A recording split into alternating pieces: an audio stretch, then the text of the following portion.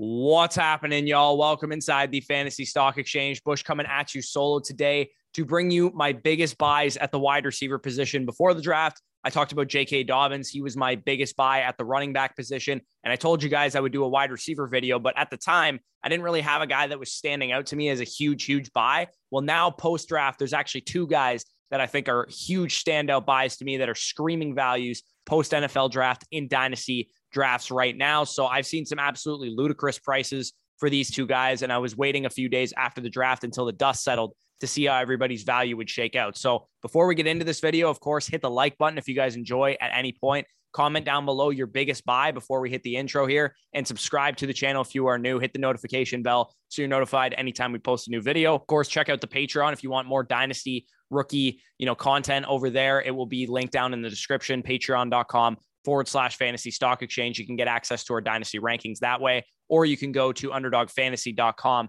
which is on the banner below me that you guys can see, using promo code FSE, get 100% match back on whatever you put in. And you'll also get access to our Dynasty rankings manifesto as a free gift. So if that interests you, check it out.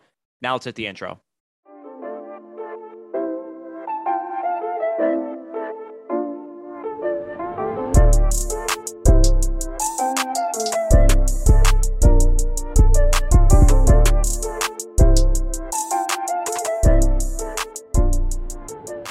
All right, so the two guys that I'm talking about in this video are Elijah Moore, wide receiver from the New York Jets, and Devontae Smith, wide receiver from the Philadelphia Eagles. We are buying into these guys right now, and I'm going to speak on both guys individually, but I'm going to just go over a concept real quick that I think applies to both guys, and it's something that we saw last year, and this is what I'm calling the T. Higgins effect.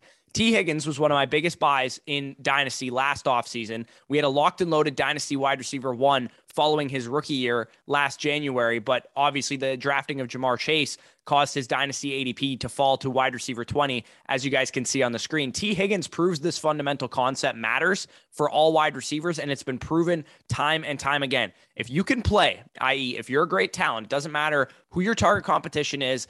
All that matters is that your ability to command targets, win on your routes, and get fantasy points is all that matters. It doesn't matter who you're competing with. If you have great wide receivers in your offense, that only raises the tide of your offense, right? The rising tide raises all ships. Having multiple great wide receivers on one offense just makes your offense better.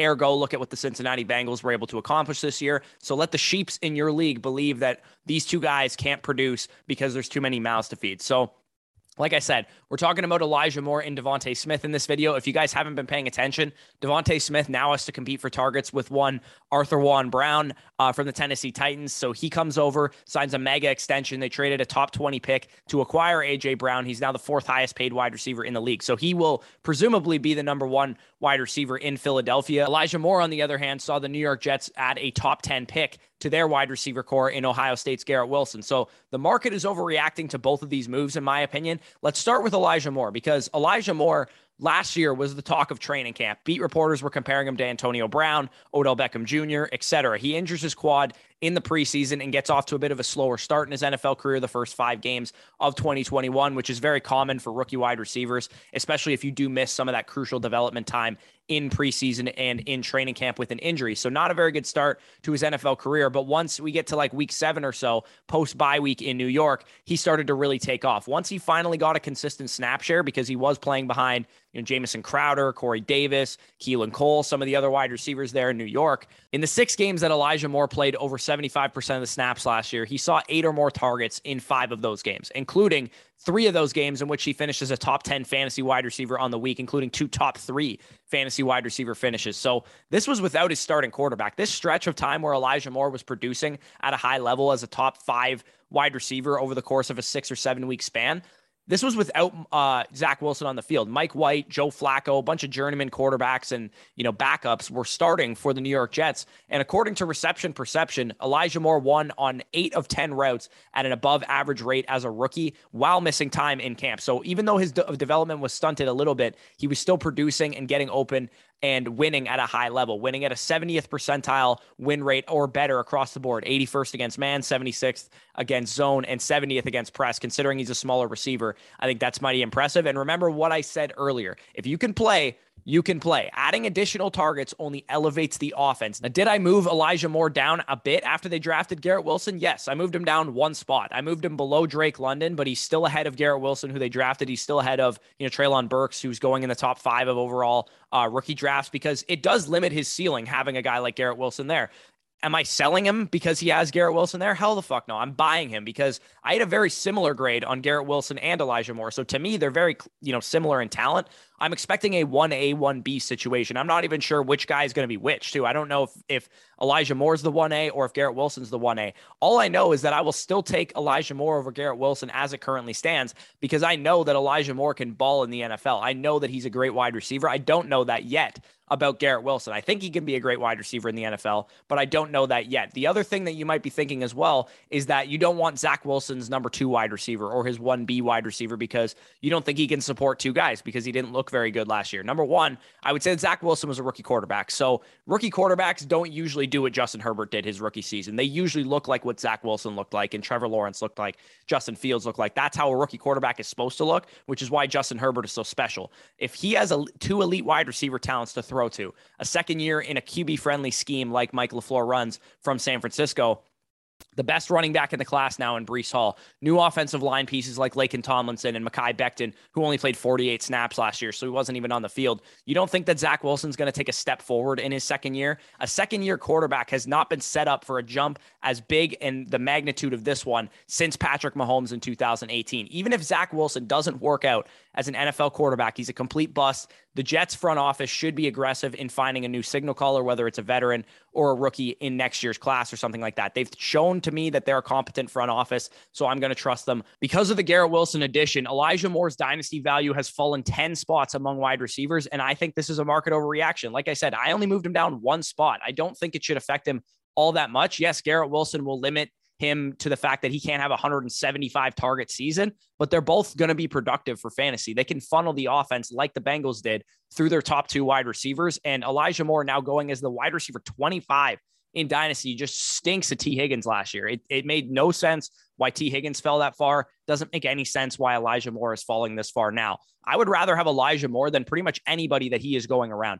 As you guys can see, as the wide receiver 25, I would easily take Elijah Moore over Chris Olave and Jerry Jeudy, Michael Pittman Jr., Devontae Smith, who we're talking about, going to talk about in a second, Terry McLaurin, Jameson Williams. I mean, again, his teammate Garrett Wilson, it's probably a toss-up. Chris Godwin, I'd still rather have Elijah Moore than as well. So if you could trade these guys straight up for him, any of the ones that I just listed, and if you can get Elijah Moore for anything other than like a top 3 rookie pick as far as the draft pick is concerned this year, do it. Here's some other things that you can trade him for as well. If you're looking other positions wise, you guys can see players to even the trade according to Keep Trade Cut. And also you can trade a late 2023 first for Elijah Moore right now if you so desire. So again, a guy that I think is just way undervalued, complete overreaction. Yes, Garrett Wilson hurts his, outlook a little bit, but it doesn't actually kill him. He's still a great wide receiver. He didn't get any worse at football when they drafted Garrett Wilson. If both guys are great, that means the offense is going to be a lot better as well. Now we get on to Devontae Smith. He had a wide receiver 36 finish in points per game last year as a rookie in the NFL's most run-heavy offense with a first-year starting quarterback learning a new system for a first-year head coach. So a lot was,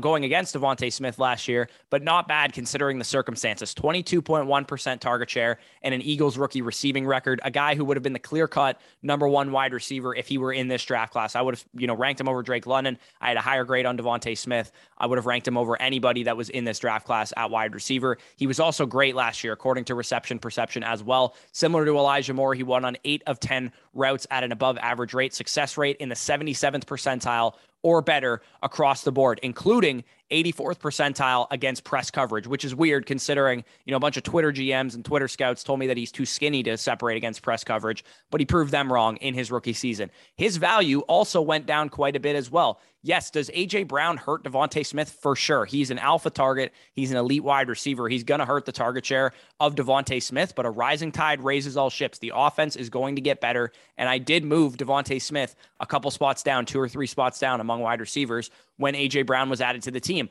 but the market moved him down 10 to 15 spots, which again is a market overreaction in my opinion. The market had him as high as wide receiver 12 to 16 following the NFL season this year, and now he's valued between wide receiver 21 and 25. When an offense has multiple great wide receivers, not only are they more likely to throw the ball because they were, 51% neutral pass rate last year, which was second lowest in the league, only to the New England Patriots. That number should go up, but they're also a lot more likely to score the ball and move the ball more consistently on offense and not stall out drives as often, which also helps everybody involved. Dallas Goedert, Devontae Smith, A.J. Brown. Combine that with Devontae Smith now seeing number 2 corners because A.J. Brown will draw the number 1 corner wherever he goes. Jalen Hurts with his 3rd season as an NFL player, 2nd season as a starter, and the 2nd season for him in Nick Sirianni's system. So this team has a chance to be a top 10 offense, and not just because they're a good rushing team, because they can also throw the ball as well, and you can get the number 1B or number 2 wide receiver for cheaper than he ought to be going for right now. Devontae Smith can be acquired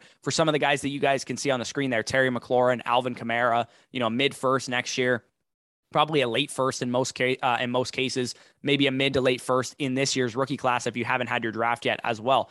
And in these videos, the point of why I do some of these is not necessarily to say, buy these players that I say. It's to reinforce the fundamental principle or heuristic that I've learned from years of playing Dynasty fantasy football. In this video, the primary heuristic or, fundamental principle that I'm trying to drive home here is that target competition, quarterback play, etc., it isn't sticky for Dynasty wide receivers. What is sticky is their ability to win, command targets, and just overall be a great talent. Surrounding cast and all that kind of stuff matters for quarterbacks. It doesn't matter for wide receivers. The surrounding cast matters for running backs because they need to have opportunity, but it's largely overrated for wide receivers. It should only be used as a tiebreaker within tiers. So if you think, Deontay Johnson and Elijah Moore are in the same tier, then maybe you favor Deontay Johnson because he's the number 1 in his offense. If you think Elijah Moore and Drake London should be in the same tier, but you prefer Drake London because he's going to be the number 1 there, by all means, go with a guy like that, but it should only be used as a tiebreaker within tiers. If the Eagles and Jets, respectively, have multiple good wide receivers on their team, they're going to have more than 3,500 passing yards of output and 20 passing touchdowns, which is about what they saw last year. And again, that's not a very big pie to go around among 2 wide receivers, so I understand the concern from some people's perspective, but we can't just copy and paste last year's stats. If they have much better wide receivers, they're going to have much better passing numbers. So the A.J. Brown and Garrett Wilson addition should be looked at as a rising tide that raises all ships. Does it hurt those guys a little bit? For sure. But does it hurt them 10 to 15 spots of positional ADP? Absolutely not. So that's what we're focused on in this video. If you guys enjoyed it at any point, this is a little bit of a shorter one. Hit the like button, comment down below any of your thoughts, subscribe to the channel if you are new. Check out the Patreon as well. We have our top 200 for 1 quarterback and Superflex startups coming today as requested by Dean. He wanted us to add another 100 players to that as we prepare for our Tone Setters draft, which we're about in the 9th or 10th round of as it currently stands. And also make sure you guys get on Underdog Fantasy using promo code FSE as well. If you're not already using Underdog Fantasy to practice for your drafts this summer, have a chance at a $10 million prize pool for Best Ball Mania 3. Using promo code FSE, you'll get 100% match back on whatever you put in. So if you put in $100, that's 4 free entries you'll get on the house for Best Ball Mania 3. And like I said, you can win up to $2 million if you come in first place in that tournament. And you'll also get 1 year's access to our Dynasty Rankings Manifesto as a free gift from us as a thank you for using our code. So, big time deal for you guys. Get on Underdog, potentially win a lot of money, get our rankings for free, get 100% match back from them. It's a win-win-win for everybody involved. So if you're interested in that, go check it out, underdogfantasy.com. Link is in the description down below. Peace out, guys. I'll talk to you soon.